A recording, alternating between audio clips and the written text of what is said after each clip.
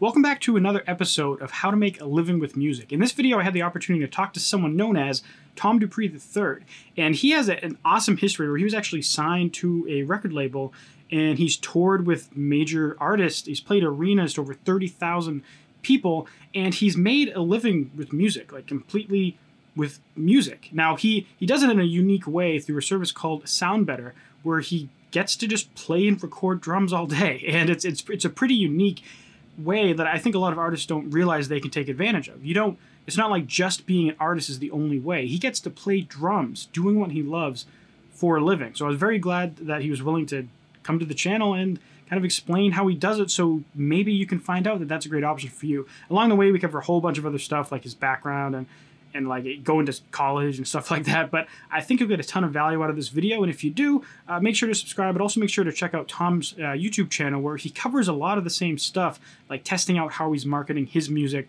on his channel. So I think if you like my channel, you like his channel too, there'll be links at the end of the video in the end cards, and again, also in the description as well. So I hope you enjoy, and yeah, see you later. Awesome, man. So for the purpose of everyone on my channel who doesn't know you yet, give them kind of like a couple paragraph background on who you are, what you do, what you're all about. So my name is Tom. My name is Tom DuPree III. A lot of people would call me Tom DuPree III. That's fine too. I am predominantly a drummer. I've been a drummer since I was 9, and I'm 35 now, so long time.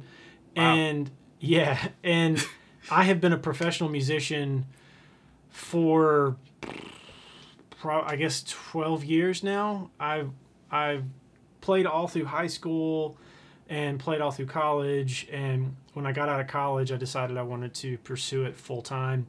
And I got out of school, moved to LA because I thought that was what you're supposed to do. I grew up in Georgia, so I moved all the way across the country to LA. And I liked LA for 6 months, and then a year after that, I was like, man, I'm just not feeling it. It just wasn't my vibe. So I came to Nashville. Oddly enough, not for country music. I don't really play country music hardly ever. It's good because I kind of, don't spread this around, but I kind of hate country music. I have to say I'm not the biggest fan of it either. I feel like I put it this way. I did my time in country as a Nashville musician. I did a few years worth of time in country, and at the time, I was like, man, I need a job. I'm tired of waiting tables. And because I had been in a band right when I moved here. I put up a video that is stupidly since been taken down. I posted a video. The first video I did on YouTube was in 2007. It was a drum solo. And I put that on Craigslist. This was a very different world at the time, obviously. I put a link to that on Craigslist, and it was like looking for a band. And this band found me, and I joined the band like a month after I moved here. And we ended up, like, long story short, with a record deal with Universal Republic by the end of that year. So it was a crazy whirlwind from the time I moved to Nashville to the time that happened. And I was in that band for a couple more years. We did the whole, like, $100,000 record thing. Chris Lord-Alge mixed the singles. It was awesome. And then he's like a legend in the mixing world. Yeah, he's like the guy in rock. If you want somebody to mix your record, it's him. So he mixed the singles. They sounded insane, as you can imagine. And then they never released the record, which totally sucked. Wow. And we were stuck in the deal, for another year. They gave us all these promises. We're going to put you on tour. You're going to be in supporting slots. We're going to put out the record. We're going to do this single, then this single. Had a whole plan, and like literally none of it happened. So we were super bummed. I had to get a job waiting tables again, and I had a record deal with Universal Republic and was waiting tables on Broadway in Nashville. And we would sit for like our team meetings before the shift starts, and my boss was like, while you're here, I want you to be here. I want you to work. I hope, whatever it is you're trying to do comes true. I hope your band gets a record deal. I hope you do this. And I was like, head in my hands, like, I have a record deal and I'm still here while I'm here, Yeah. And so anyway. That's a super, I feel like that's kind of common where someone gets a record deal and they just, it's not as glorious as people imagine it. Like most bands have record deals and still fail. It is unfortunately all too common. It's getting a record deal, I think, is amongst like the indie music world is seen as like the goal. And once you get the record deal, everything's good after that. I've hit easy street. But in reality, getting a record deal is like getting into college. The hard work just begins. All this work you thought was hard beforehand is a joke compared to what you're about to have to go through. And it doesn't even mean you'll get a diploma. In our case, we paid our money and the professor just didn't show up. It's like, all right, well, I guess we're not going to go to that class anymore, but we still have to pay tuition. So that's kind of what a record deal's like.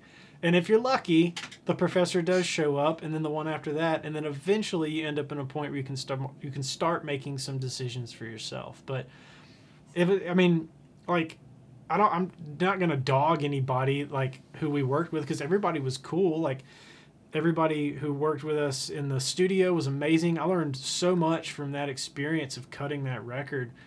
Particularly, we did 3 singles with Josh Abraham, and he's produced bands like Stain and Linkin Park and Limp Bizkit and like Velvet Revolver, like all kinds of crazy stuff. And Ryan Williams engineered it, and he's done a ton of stuff like 30 Seconds to Mars, and I think he worked on Aquemini for Outkast, like crazy cool stuff. And so they were rad. And then the guy who signed us, Jason Flom, is the guy who signed about a quarter of the major catalog that exists on radio at any given time. And he was super cool to us too. Like he wasn't a jerk. It just, there was a thing going on, I think, outside of us that we didn't know anything about. And it just ended up not working. Like even Jason was really cool about it when he finally let us go. He was like apologetic. Like, man, I'm sorry. This just didn't work. So you can't point your finger at anybody and be like, man, you screwed us. Because that's not what happened. It just didn't work, which is super frustrating. It's like, there are your dreams. Bye. That's almost worse than not getting the deal in the first place, because it's like you had it, you felt like you made it, and then in reality, the college example is a nice way to look at it. Like you got to a place where you kind of just getting started, and then it just kind of flopped, and then it's almost like going to college and then getting kicked out of college, Right, exactly. Yeah, so it was, I feel like I've sufficiently name dropped and look like a douche now, but it was a really informative experience in my career, and it set me up for success after that in a big way because I learned so much, and it also like put a lot of wind in my sails to be like, hey, I can compete. Like, I can do this. Right, yeah. Somebody saw something in me and my bandmates that was worth something. So clearly I'm doing something right. I need to keep going. I think if not for that experience, I not necessarily would have given up, but I surely wouldn't have believed in myself as heavily and as soon as I did, I think. Yeah, I kind of felt the same way. Like, when I was 18, the only school I applied to was Berklee College of Music. So I was big in guitar, and the only thing I wanted to do was go to Berklee. That was like my teenage dream. Mm-hmm. And I got accepted. Like, I did the audition, I got accepted, but there was just too much to go. And I brought up this story a good amount of times on my channel now, so people are probably cringing at hearing it again. But the biggest thing that I got from that was that kind of thing you mentioned, where people were willing to acknowledge that I had something worth, well, not investing into, but kind of a similar thing where they kind of believed in what I was doing. And then the same thing happened with the YouTube stuff. Like, my YouTube channel took off at one point, and I was like, people like watching me talk about stuff. Like, it opens up a whole new perspective and kind of self-belief, and it makes you feel like, if I work hard at anything, I can do it. Like, it's just a matter of time and effort. Yep. And then, a little bit of luck, but mostly time and effort. You feel like, I feel like kind of a chump saying it, but it's like every once in a while you kind of need that validation to be like, am I just completely out in left field here, or is this doing anything at all in terms of progress for what I want to be doing? Like, right. So to have like one video on YouTube, as dumb as it sounds, like get a few thousand views within a week is like, oh man, okay, all right, I'm going to do more of that. This is resonating. All right. Whereas other people are like, man, I hope you're having fun with that little YouTube thing you're doing. Yeah, I've gotten that a lot over the years. Like, oh, that's, some people don't mean to do it this way, but they'll kind of ask like, how's the music going? How's the YouTube channel going? Kind of like almost a sarcastic question. And then at some point you're like, well, in your case, you're 1,100 subscribers. Like, you put 1,100 people in a room, that's a good amount of people. And so, 1,100 people said yes. And then you kind of say that, and people are like, oh. And you get some money from that, too? It's like, I get this amount per month. And it's like, okay. And then people start to see it as more than just this stupid crackpot kind of thing. Not that it necessarily has to be. You don't necessarily have to pull it off any kind of success to just enjoy doing it, but it's it's an important part, I think, because eventually if no one watched, you probably just stop making the videos. Unfortunately, I mean, if every single video I put up got 0 views, I'd probably get dejected after a while and be like, you know what? Like, I need to be spending my time on things that are productive, and this is clearly not. So. Right, and if your videos are doing so bad where not even you're watching them once, then right, exactly. 0 views, not even one from yourself. Yeah, exactly. Yeah, it's awesome that you have that experience with bands and label success too. But the cool thing, when I first found your channel, it was through like a marketing video. You made a video on playlist promotion in Spotify, sharing your results, which, for everyone watching right now, there's going to be links in the description and at the end of this video to check out Tom's channel. He has this awesome video sharing his results on Spotify playlist promotion. But either way, I found his channel, I went on your page, and I saw that you have a lot of stuff on, it's Sound Better, right? Soundbetter.com. Yeah. And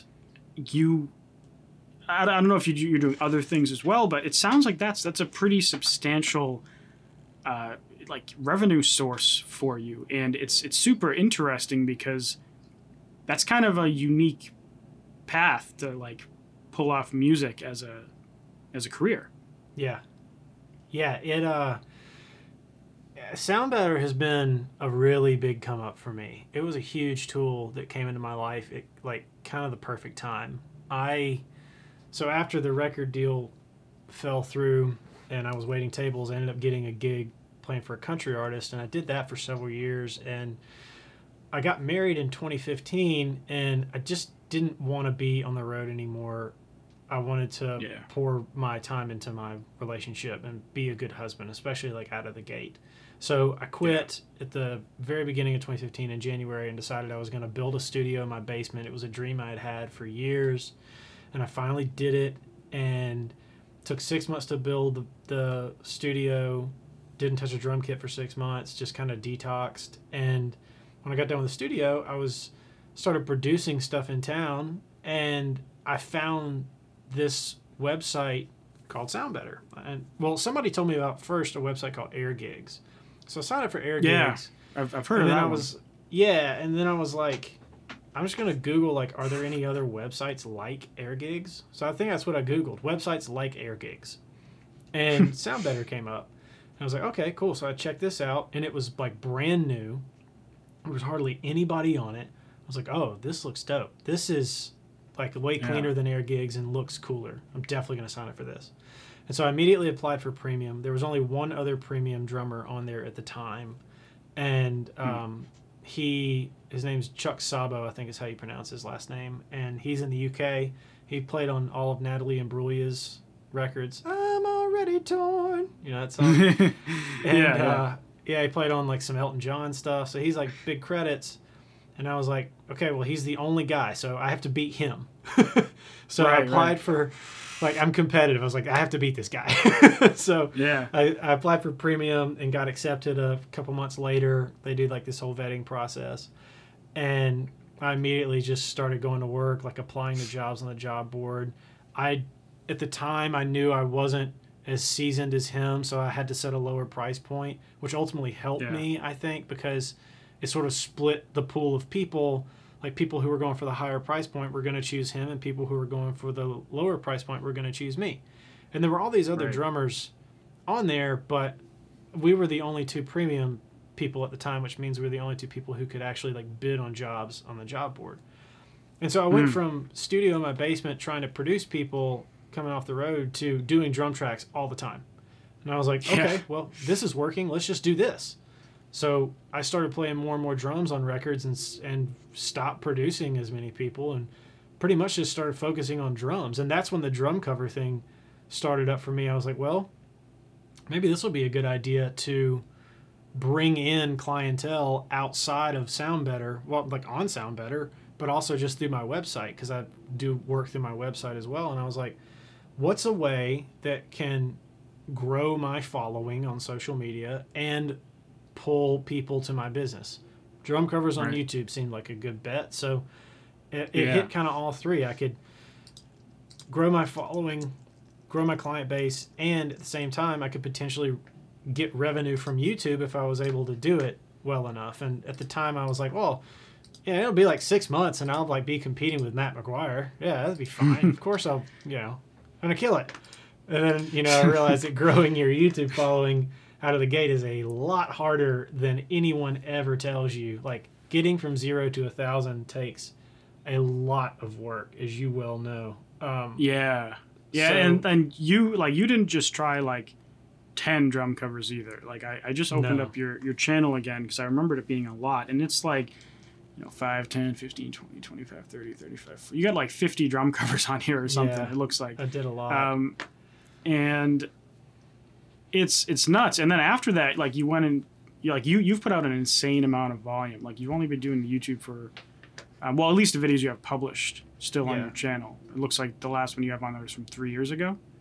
Well, that's it. The only video I have prior to that is the drum solo that got me the gig with the band, and I stupidly deleted that. I shouldn't have, but that was the only video I posted before 2017.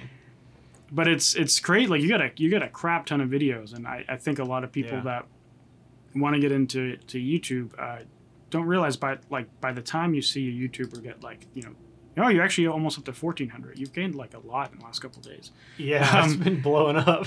by the time that you get to a point where like you have a video that's doing well and people are subscribing, it's you'll go back and you'll see get a couple hundred videos, and I think that's pretty common. A lot of people don't realize that it's a lot of work to pull off a YouTube channel. It is. It's not all PewDiePie playing games and blowing up. No, it's definitely not. It takes like consistent showing up every day and really sucking a lot at the beginning. Yeah, that's why I have so many videos in such a short period of time, because I was like, okay, I have to get good at this. Again, I'm competitive. I was like, I have to get good at this.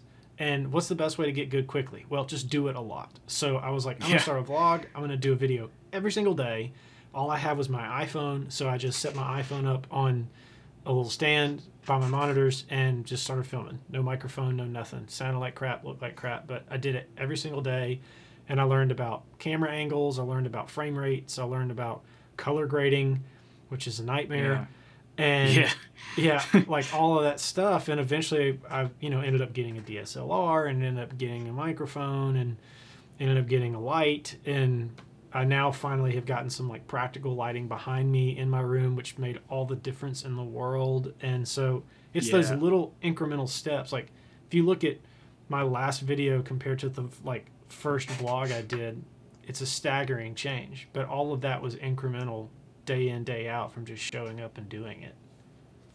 Right, yeah. It's like you're scrolling through, if you look back to these vlogs, it's like they don't look bad in the past, but they don't have that kind of they don't look like they're professional in videos. And then you look at your videos now, and the lighting looks dope. Like looks like you got a key light, you got fill light, you got a couple backing lights to get that blue background, and it's crazy how much of a difference lights do. And like people watching, we can't see each other now because we're recording stuff all high quality on our end, but if you saw my lighting, you've probably seen in my videos, but behind me I got like a blue light that fills in the wall, and then overhead off screen I got a light that just kind of shines in my hair a little bit, and then there's a couple lights behind me just to give the room a little bit of depth. And that took months of trial and error, buying lights, realizing they suck, buying better lights, trying Yep. different spots, and Yep.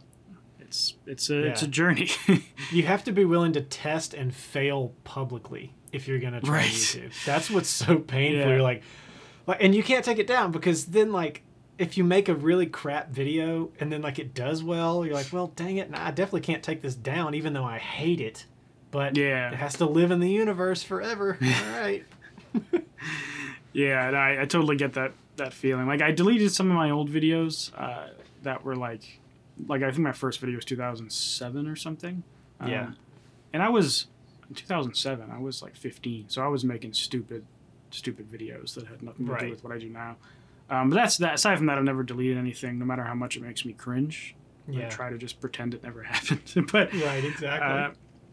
so you've had this, you had this journey getting into sound better, and then you kind of went to YouTube to spread what you do. But there's kind of a period in between doing the label and doing, you're waiting tables, and then you started doing sound better. How long did it take you to get from being on that site to actually being like, I can do this full time? Like I can quit the waiting tables job and just do this. So the timeline. I was in a fortunate position when I quit touring to start my studio. I saved up a bunch of money because I knew I was going to quit beforehand. And I also married a woman who is insanely patient and incredibly kind and also has a great job. And so she was like, if you're going to take the risk, do it now before we have kids, before we have bills. Like, Right. we don't need anything. We have money. You've saved money.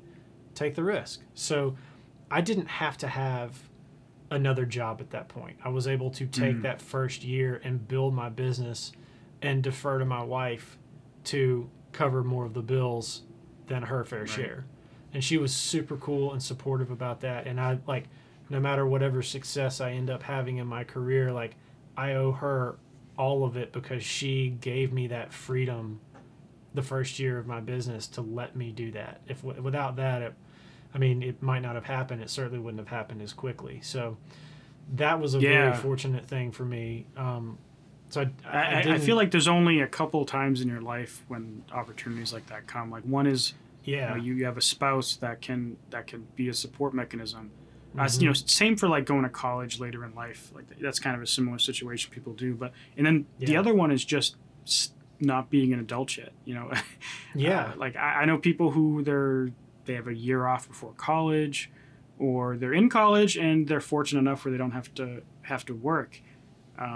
There's only a couple of times in your life where that can happen. So it's good that you were able to like actually utilize one of those. And your wife sounds awesome, because that's not easy to do either. Yeah, you gotta be able to see those moments when they happen and be like, oh, okay, it's time to put the hammer down. I mean, that's one of the reasons I think that I like just recently I've been getting so much more work, and my channel has been skyrocketing because I've been, or like for me, up to 1,400 followers. But that's a huge jump from 500 that it was in March, because super fast. I saw this time at home instead of as an opportunity to watch Netflix and play video games. I saw it as an opportunity to work my butt off and cover some ground. And so I've just been going nuts, working hard during quarantine rather than just like goofing off and being bored. And I get people texting me and sending me stuff all the time, like, hey, just to help you with your boredom. I'm like, dude, I'm not bored. I promise you. I'm working my butt off. I feel like I see that all the time on social media with quarantine now, or I guess not now, but the last couple of months. People being like, now that you're bored at home, like, here's some stuff to do. And it's like, bored at home, this is the busiest I've been in my entire life. Like, yes. Yeah. And for you work from home already, so your impact is essentially zero. Yeah. Maybe it's a little harder to buy groceries and stuff like that, but and for me, I'm fortunate enough to work at a company that I can work from home very easily, and so for me there was very minimal impact. But the side effect is that there were kind of two sides to this. There were people that it sucked, but they got laid off because their jobs Yeah. couldn't keep them. But they kind of had a unique opportunity in life that I bet some people are capitalizing on. They can't work right now. Mm-hmm. They have all this time, and hopefully they decided to give their dreams a try instead of just watching Netflix and playing video games. Yeah, exactly. I think Harper Lee wrote To Kill a Mockingbird in a year because her friend gave her, I don't remember what it was like $20,000 and told her, take a year off from work and do what you want to do, write your book, because she knew she wanted to write a book. Wow. And so that's how she wrote it. And then like the one that's been going around all the time is what's Isaac Newton came up with a theory of relativity. Oh, his Principia Mathematica, where he I forget what's in it. That's where he defined like F equals ma and his momentum rules. I don't know if you have like a background in physics and math or anything. I took physics in high school, and then I took it once in college, and I haven't done anything with physics since. Well, what did you go to college for? I got a degree in classics and classical civilization and religion. Whoa, that is a super specific thing. Yeah, I am my like hobby, side project hobby, that like my hobby that will never earn me any money is reading about world religions and how they intersect throughout history. And I'm really fascinated by Rome and its change from paganism to Christianity and the movement of the capital from Rome to Constantinople. And like, I'm just fascinated by all that stuff. That's my nerdery. I think it's truly that's amazing. A super. I took a course. I took a couple courses. There's was one called like Poverty, Wealth, and Capitalism. There was another one that was World Cultures that went through that in college. It was like a gen ed in college, and that stuff is super super interesting. I mean, so one thing with your degree, I'd imagine that when you went into that, did you have any kind of job? Like, do you regret going to school for something that it sounds like it would be hard to get a job with, or are you happy now that you have that experience so that you can kind of just pursue it on a passion level? Yes. I used to see that happen all the time. Like, I worked at Starbucks going through college, and I had a lot of friends that worked there that they went for some of those degrees that were they're not slated for a job. You know, they're kind of these niche things, 100%. and they're cool. And a lot of them, they didn't necessarily regret it, but they kind of did because they're stuck with like a bill. So I'm always curious to hear people's perspective. See, I'm in a very fortunate position again. I didn't want to go to college. I knew what I wanted to do, but my family was very supportive, but at the same time, like my father was very practical and was like, "You need to go to college. If you're going to graduate from high school under my roof, you're going to go to college." And so I was like, "Yes, sir." And so I went to college, and he was like, "I will pay for it." So I was like, "Okay." Oh wow, okay. If you want to pay for it and you want to send me to college, yes, sir, I will go. And so I went, and so I don't regret it because of that. I'm very, very, very blessed to not have student loan debt like that, and I will be forever grateful to my dad for doing that for me, and I hope to do that for my kids one day if they choose that path for themselves. Right. But I didn't need to go to college, and I kind of wish I could have made my dad see that at the time, but it was the time it was. Technology was not what it is now. I mean, I'm 35. Yeah, I mean, that was like 17 years ago or something. Yeah, it was 2003. I mean, the iPhone was completely different world. It's crazy to think that only 17 years ago the world was entirely different. So it was incredibly different. And so I regret. I've never told my dad this, and if he sees this video, I guess he'll know now. But I've always carried a fair amount of guilt for the fact that my dad paid for college for me to get a degree in something that I don't use. But I felt at the time when I was 18 that I was pretty clear about what I wanted to do, and he wanted me to go and wanted to pay for it anyway. So I have to be like, well, his decisions are his and my decisions are mine. And we together made a decision that we both chose to do at the time. So I can't take responsibility for his decisions and he can't take responsibility for my decisions. So I shouldn't feel guilty about it, even though I kind of Yeah. Like you said you feel guilt about that. I don't think you necessarily should. It just sounds like something that at the time that's, it is a good opportunity to go, even if you're not going for like the best, the most profitable thing that can get you a job, because you gained a lot of experience from that. And when people ask like what I think they should do for college, I've had people reach out and be like, should I go to school for music, whatever, and I usually say like, you don't need to go to school to do music, like definitively. I mean, you didn't get a music degree, and I don't actually know anyone that does music full time that has a music degree.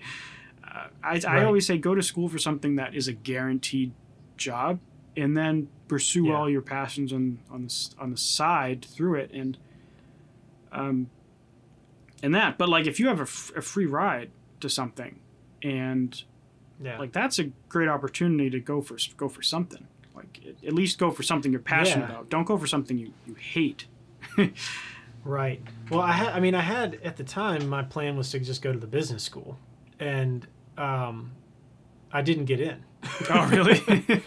Yeah, they didn't let me in the B school, so I was like, oh crap. Well, I got to pick a major, and I remember talking to my dad about it, and I was like, what should I do? And he was like, well, do something you like. Yeah. My dad has always been super cool about, like, he's not one time has he ever like held it over my head or anything like that. He's the most supportive father. He's great. So he would have these conversations with me all the time, and he was great about giving me advice, especially in the form of questions. He would ask me, he could tease out information from me that I didn't know I had. He's always had that ability. Yeah. And so he was like, well, what interests you? I was like, well, religion and classics really interest me. He's like, well, do that. Yeah, that's and he's that's like, and if super you still cool. want a business degree, then go get an MBA if it's that important to you. Yeah, it's true. You can always extend whatever degree you get into an MBA. Right. And so then that became my plan. I was like, well, I'll just get an MBA after this. And then I graduated from college, and I was like, nope, I want to play the drums. That's all I've ever wanted to do. Yeah. And now I don't have to go to class anymore, and so I'm just going to do that. So that's what I did. Nice. Well, it's awesome that it worked out. You kind of had a dream before, and I'm sure you didn't imagine it would kind of manifest itself in the form of doing like recording drums. But you play drums for a living, like. Yeah, it's weird. That's dope. Man. When I was, you get so hung up in the day to day. Like, I need to do this thing next, got to pay my bills, got to make sure my kids eat, got to make sure my wife's happy, got to make sure the power's on, like all that stuff. I forget sometimes that if I went back to my 15-year-old self in my basement playing drums to Metallica records after school every day and said, hey, just so you know, this is what's going to happen in 20 years. I'd be like, shut up. I would have lost my mind. Right. Hey, you're going to play arenas. Just so you know, you're going to get to play in a lot of arenas. Oh my God, that's so awesome. I would have lost it at 15. Right. Because I thought, that was all I ever wanted. I just wanted to play. I wanted to play at Lakewood Amphitheater in Atlanta. And the first time I got to walk on that stage, I had a moment. And I was like, holy crap. I've wanted this for 13 years. I've wanted to do this, and here I am. This is amazing. Yeah.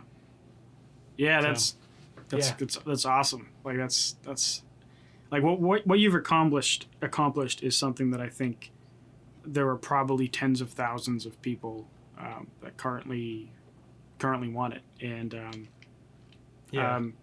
it's good that like you realize that, because like I think of I still have a day job or a day career that I enjoy, right. But I still do all this music stuff as kind of like a night career.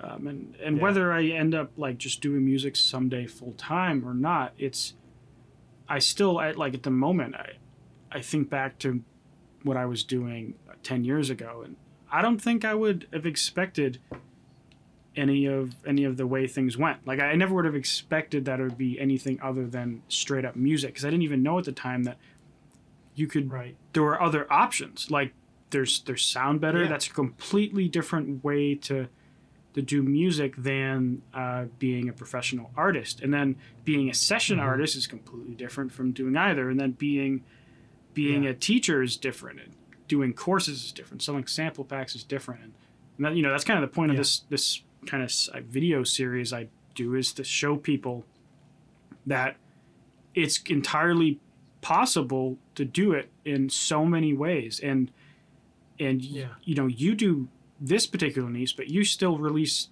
music, and you just came out with a song 2 months ago or so, right? Yeah. So that's actually like the newest addition to my musical journey, is actually releasing music on my own as an artist, because my whole life I've just been the drummer. Right. Stick me in the back. As long as I don't screw up, we're all good.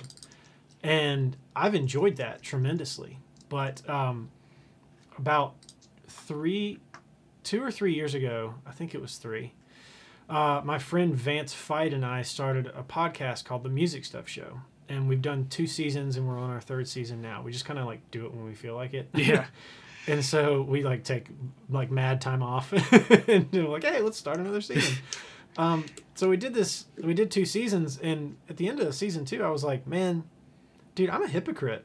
I'm saying all this stuff that I know is true about how to succeed as a musician, things you can do, things you should avoid. And yet here I am, like, not doing some of them, not being a practitioner about some of them, like not making the video content that I tell people they need to be making, not putting out songs on a regular basis. And I was like, I have no desire to be this like famous rock star or anything like that. In fact, being famous terrifies me, but I need to practice what I preach, if for no other reason than to use myself as a guinea pig to say, hey, this is what happened. Objectively, these are the results. Do what you will with them. Yeah. And so that's the whole reason I started releasing music. We talked a lot, and we still talk a lot on that podcast about fear and overcoming fear, and how hitting publish on anything is like the hardest part. Yeah. So I was like, I realized how afraid I was to hit publish on music for myself. And it took me 4 songs to actually sing on anything. The first 3 songs I put out were just instrumental tracks. And then I was like, all right, I'm going to sing. I'm going to tune the hell out of it, and it's going to be fine. But I'm going to put it out there in the world. And then lo and behold, it was like, hey, I'm not as bad as I thought I was. Right. And other people were like, hey, I like your voice. It's like, holy crap, really? Yeah, this is you're cool. actually doing pretty good for someone who just got into it. I mean, like, just looking at your bio, you say right there, in 2019, you began releasing music under the alias TD3. And you got 2,000 monthly listeners, and one of your songs is 30,000 streams. And I agree that it's that first publish especially is a little bit terrifying. The first, like, I've been doing music for 16 years or something, and you've been doing it for even longer. I didn't release anything on any like Spotify or whatever until 2.5 years ago or something. Because I just didn't think that it was like, there was kind of a fear, like, this isn't good enough. It has to be better. And in hindsight, it did have to be better. Well, it didn't have to be better. It could have been better, should have been better, but still, people don't. There's something to be said for just putting your stuff out and seeing what happens, and you'd be surprised what people will like, and the kind of the motivation that gives you is very powerful, because now you have someone watching, and that means that there's a bigger push to actually improve the quality. I bet if we went back to your very first release online, it wouldn't be nearly as good as your last one, because you have this driving force of every time I put out a song, it's publicly available for everyone to hear. So I listened to the first song I released, Glitch, and I'm like, God, this mix is bad. Yeah. and I feel the exact same way when I listen back to the music, 2.5 years ago, and then even worse, the stuff I didn't release. But I still kind of wish I got into it earlier, just because, it doesn't really hurt you, and it kind of shows a cool journey of growth that I think a lot of people like to see. Yeah, that's one thing that I've had to internalize, is that it's more about the journey than it is about having this perfect portfolio of completed work. Yeah. Because that's the thing that resonates with people. That's the thing that resonated with me, with all the creators I watched before I posted a video. Like, being able to go to, like, go to Peter McKinnon's channel and go back to, like, the first video he posted. Like, he's a professional photographer and videographer, and you go back to the first video he posted, and comparatively, it looks like crap. Yeah. Like, all right, well, if this guy started here, then I can start here too. Okay. Yeah. Cool. This gives me hope. And I think something that's the same can be said for Spotify songs, but you don't see that as much. I kind of wish, I mean, maybe I just don't know about the artists that do that, but I really hope that there will be more artists, or maybe I'll discover more artists where I can go back to the first release and be like, "Oh, this sucks." Yeah. Cool. Yeah. And they've got, 2 million average monthly listeners now. Like, great. Cool. I can do it too. There's some artists that I know about, like, if you look at, like, San Holo, I don't know how big you are into the electronic. Oh, yeah. I like San Holo. He still has releases from 2014, and it's not necessarily, like, bad, I wouldn't say. And I'm sure he had releases before that are on SoundCloud. But it's nothing like, his first full album or the stuff he's putting out now. And I don't know if he's deleted anything. And but there's a lot of cases where there's artists, especially in labels, where by the time they're releasing music, they're kind of already been vetted by someone. Right. And they might kind of be like, okay, we want your entire profile to be a slam dunk, so we're going to, like, delete songs from the past. So I think the label thing does that a lot. Like, Charlie Puth had to, like, wash his whole YouTube channel because he had a ton of stuff on there, like music videos and stuff that he just goofing around making. Yeah. And I think they made him wipe a ton of it. And I don't know about Spotify, but wouldn't be surprised if they made him do that too. Yeah. I think it's just a thing that happens. I think it happened to Lizzo as well. She had all these, like, flute videos and they all, like, disappeared. Yeah, that stuff sucks. But that's if I ever found myself at the table again with the opportunity for a record deal as myself as TD3 as an artist, that would have to be one of the things. Like, you don't get to clean anything up. It has to stay. My audience has to be able to see that I started sucking in here, because that's important to me. Right, yeah, and I feel the same way. Like, if I ever had some kind of major opportunity, it's just like, there's so much ability nowadays to create opportunities yourself that as much as you might think you need these people to help you, you really don't. They need you a lot more. And like, I'd be pretty picky. I'd be like, I would rather have something where it's just like, I get 100% creative control, but I pay to make the music. I pay to get the album artwork done. I pay to do the music videos, and you just distribute and stuff like that. Like, there's a couple of bands who have done that, because it's in this social media world where you can blow up on, like, YouTube or something, or Instagram or whatever. It's a label will often grab an artist because they want access to those fans that they have. And it's not all labels. Like, there's plenty of indie labels and, like, small boutique labels that run completely differently on, like, a 50-50 split or whatever, and it's just per song basis instead of, like, a perpetual, like, 3-album cycle or whatever. But if I'm not mistaken, I think Illenium licensed his last record, Ascend, and it wasn't like, he was not released under a label. It was released under him with exclusive license to X label. I think that's what the CMP line says on Spotify, actually. Yeah, I saw that. So there was some news thing that he, like, switched under exclusive license to UMG Recordings, but it's copyrighted Nick Miller. And he has that huge audience, and he has the leverage, and I believe he did a lot of this stuff on his own starting off, and then he probably signed something. I think the first time he didn't mix his own music was on Ascend, and I think it's only a couple of songs that he didn't mix. I mean, he mixes, masters, produces, plays everything. Yeah. Like, it's amazing. Yeah, I'm a huge fan of his music. I actually found out he does Twitch streams sometimes. And he also has a Discord group that I just joined. Nice. So if I'll have to check that out. I'm a fan as well. I mean, I just uploaded a song today for release in July, and you'll definitely be able to tell I like Illenium from this song. Yeah, is it, like, super future bassy? Yeah, it's definitely future bass, like melodic bass. I don't know, whatever you call it. Like, there's so many subgenres, like melodic dubstep, melodic bass. I hate bass. the subgenre thing and electronic. Yeah. Like my last song, I just picked dance music because I was picking subgenres on. I just put electronic when I upload it. Just electronic, period. Yeah. Gonna play with it. It's just like the subgenres get a little wacky and sometimes nothing matches up. And it's like, is this electronica or like chill wave or whatever? And then it's just like, it's neither really. It just gets annoying. So I'm like, screw it, dance. This is dance music. How about that? Same. Yep. I'm with you, dude. But yeah, so you've gone down the playlist route in terms of promoting your music.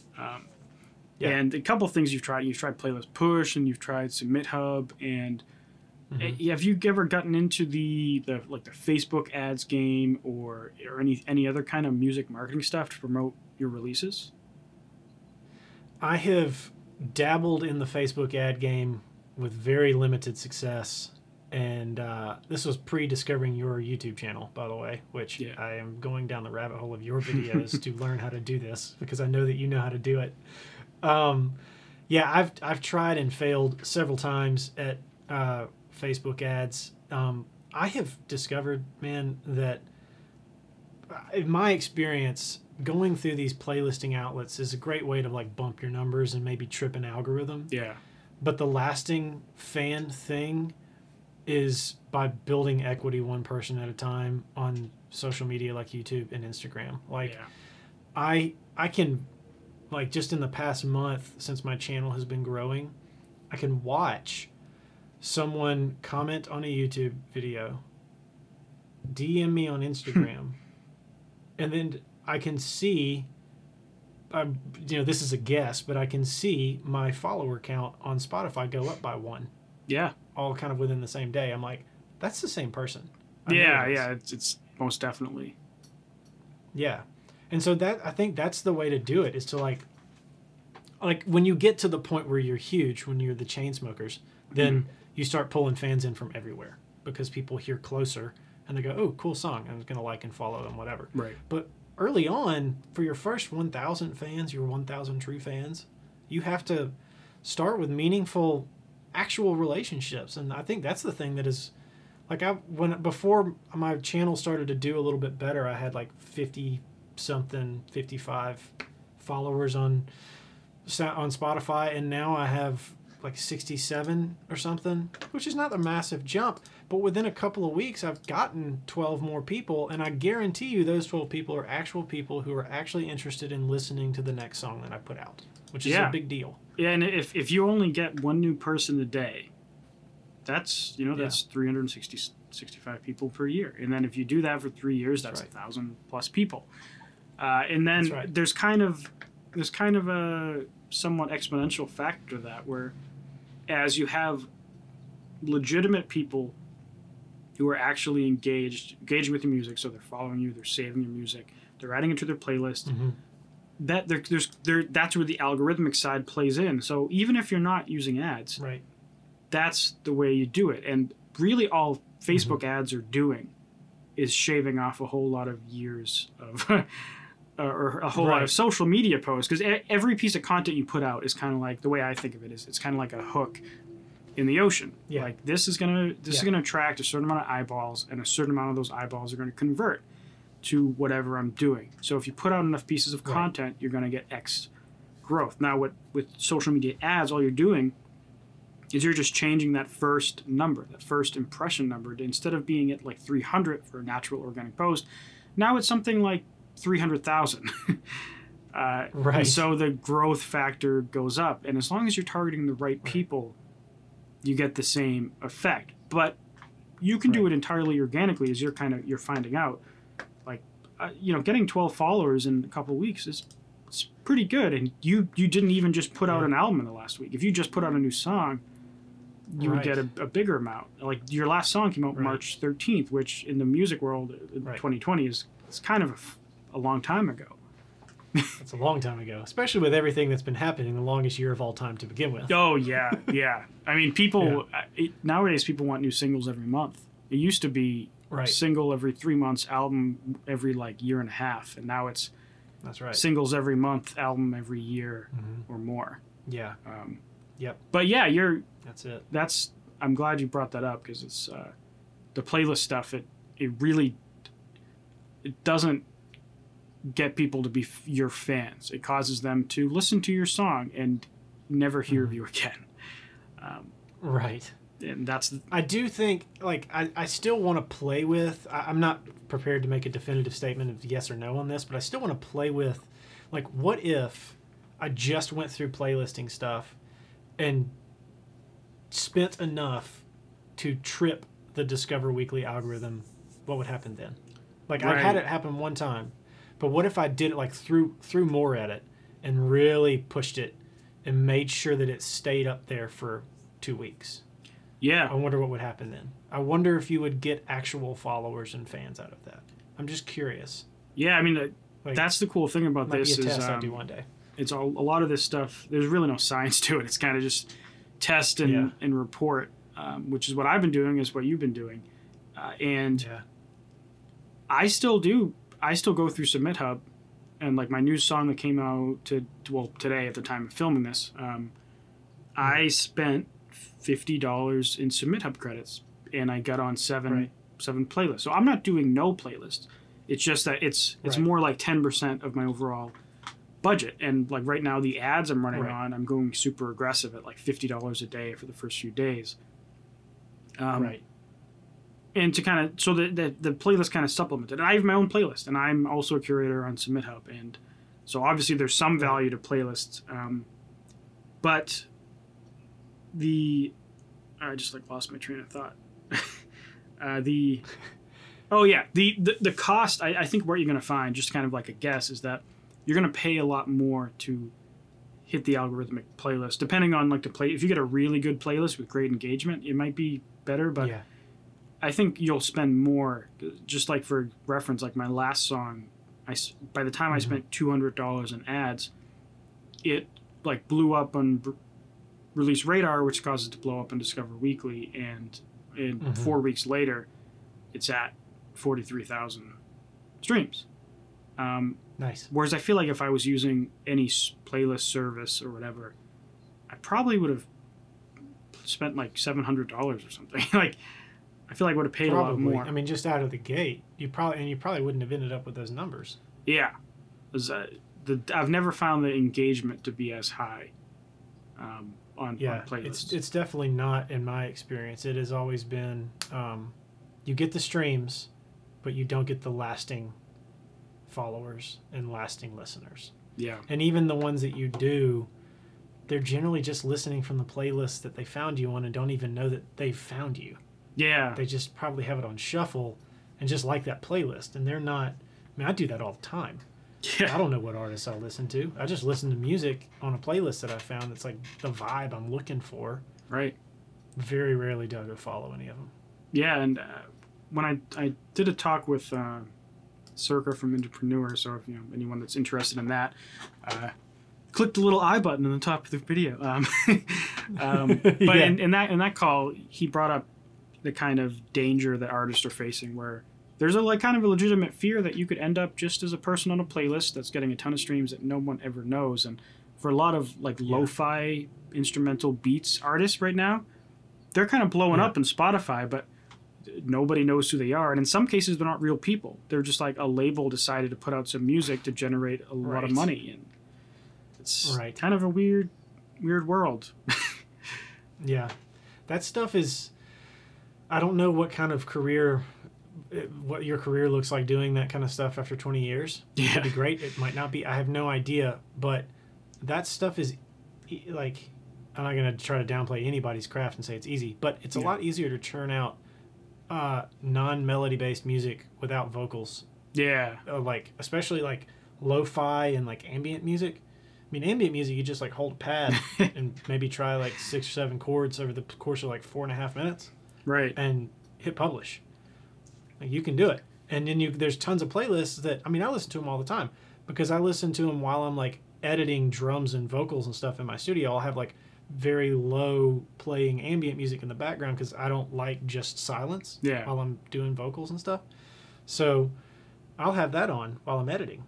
And I don't know who those people are. I don't know who the artists are. Right, and you probably don't really even want to know. Just yeah, it's kind of no consequence to me. It's like, well, as long as it stays on the playlist. Yeah. Every once in a while I hear a song and I go, oh, I've heard that one before. I'm not going to look up the artist, but I recognize it. Yeah. I mean, I have a side project that I kind of use as a dumping ground for music that doesn't fit my brand as Andrew Southworth releases, and I started writing songs in that kind of style so that I could test those waters. You know. And I have playlists, so I started building up a what's it called? Chill lo-fi vibes to relax and study. So I started a playlist, and I'm making a bunch of music that fits that genre, and I'm going to see if there's any kind of credibility to doing that. Like, dude, you think the exact same way as me. I literally was planning later this year, once I get my legs underneath me with what I'm doing currently, once I know that it's surviving, just starting like a little ambient side project purely to test and try things. Like, I want to use it to test playlisting options. Like, just turn out a song, try this thing, turn out a song, try this thing, just to see how they work and report on them. And then I thought it would be really cool to go through and upload a different track for every independent music distributor that exists and do a video on every single one of them, the upload process, and report on it, and then be like, this is the best one. Wow, yeah. So people have been asking me to do that, and I'm just like, I don't want to do that. So whenever you do that, I'm gonna share. I'm gonna share that and tell people to watch it so that I don't have to do it. Cool. Because I mean, DistroKid is what I've been using for the past 3 years, and like I love Repet 2.5, whatever it is, and I love it. And they've sponsored a few videos, and which is fantastic. Now, I do have, like, for collaboration releases, it doesn't work out best to use DistroKid because they have the artist slot kind of revenue model.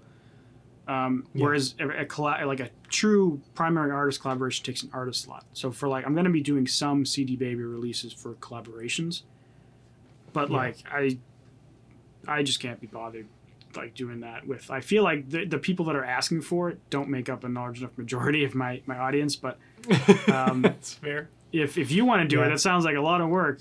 I'm gonna share the hell out of it. That's why I'm not doing it now. Yeah, it's I don't have the time right now, but maybe eventually I'll have the time. So yeah, we should start a fake artist like collab, and then we'll just that would actually be. We'll make great. A network of lo-fi lo-fi songs, lo-fi ambient. Yeah, yeah. That'd be hilarious. Yeah. Like, the only way people know that we've done it is they somehow find this video and they're like, oh, wait a minute. It's those two guys. Like, we don't tell anybody who we are. We're like Daft Punk. Yeah. Yeah, I was going to keep my side project a secret, but then on Apple Music, they make you upload a picture with your face on it if you want a thing. Oh, so I was like, well, I'll just edit it and reverse it, and who cares, I guess. Yeah. Whatever. Yeah. Spotify, it's just a blank picture, so. Yeah. Yeah. Love it. All right, awesome, man. So I'm getting near the end of the 30-minute mark here, so I think this is probably a good amount of content for this video. I guess a last thing before we get to the end screen. Where should people find you and check you out, and what you got going on? I would love it, first and foremost, if you would come check out my YouTube channel. It's very similar to yours. It's a lot of marketing, a lot of playlisting, a lot of just music-centric stuff on how to succeed, and a lot of testing and trying and stuff. So that's definitely the first one. It's /Tom DuPree III, TomDupreeii. You can find me on Instagram at Tom DuPree III, and then on Spotify, TD3, TDIII, my initials. So I appreciate it. Come say hi. Love to talk to you.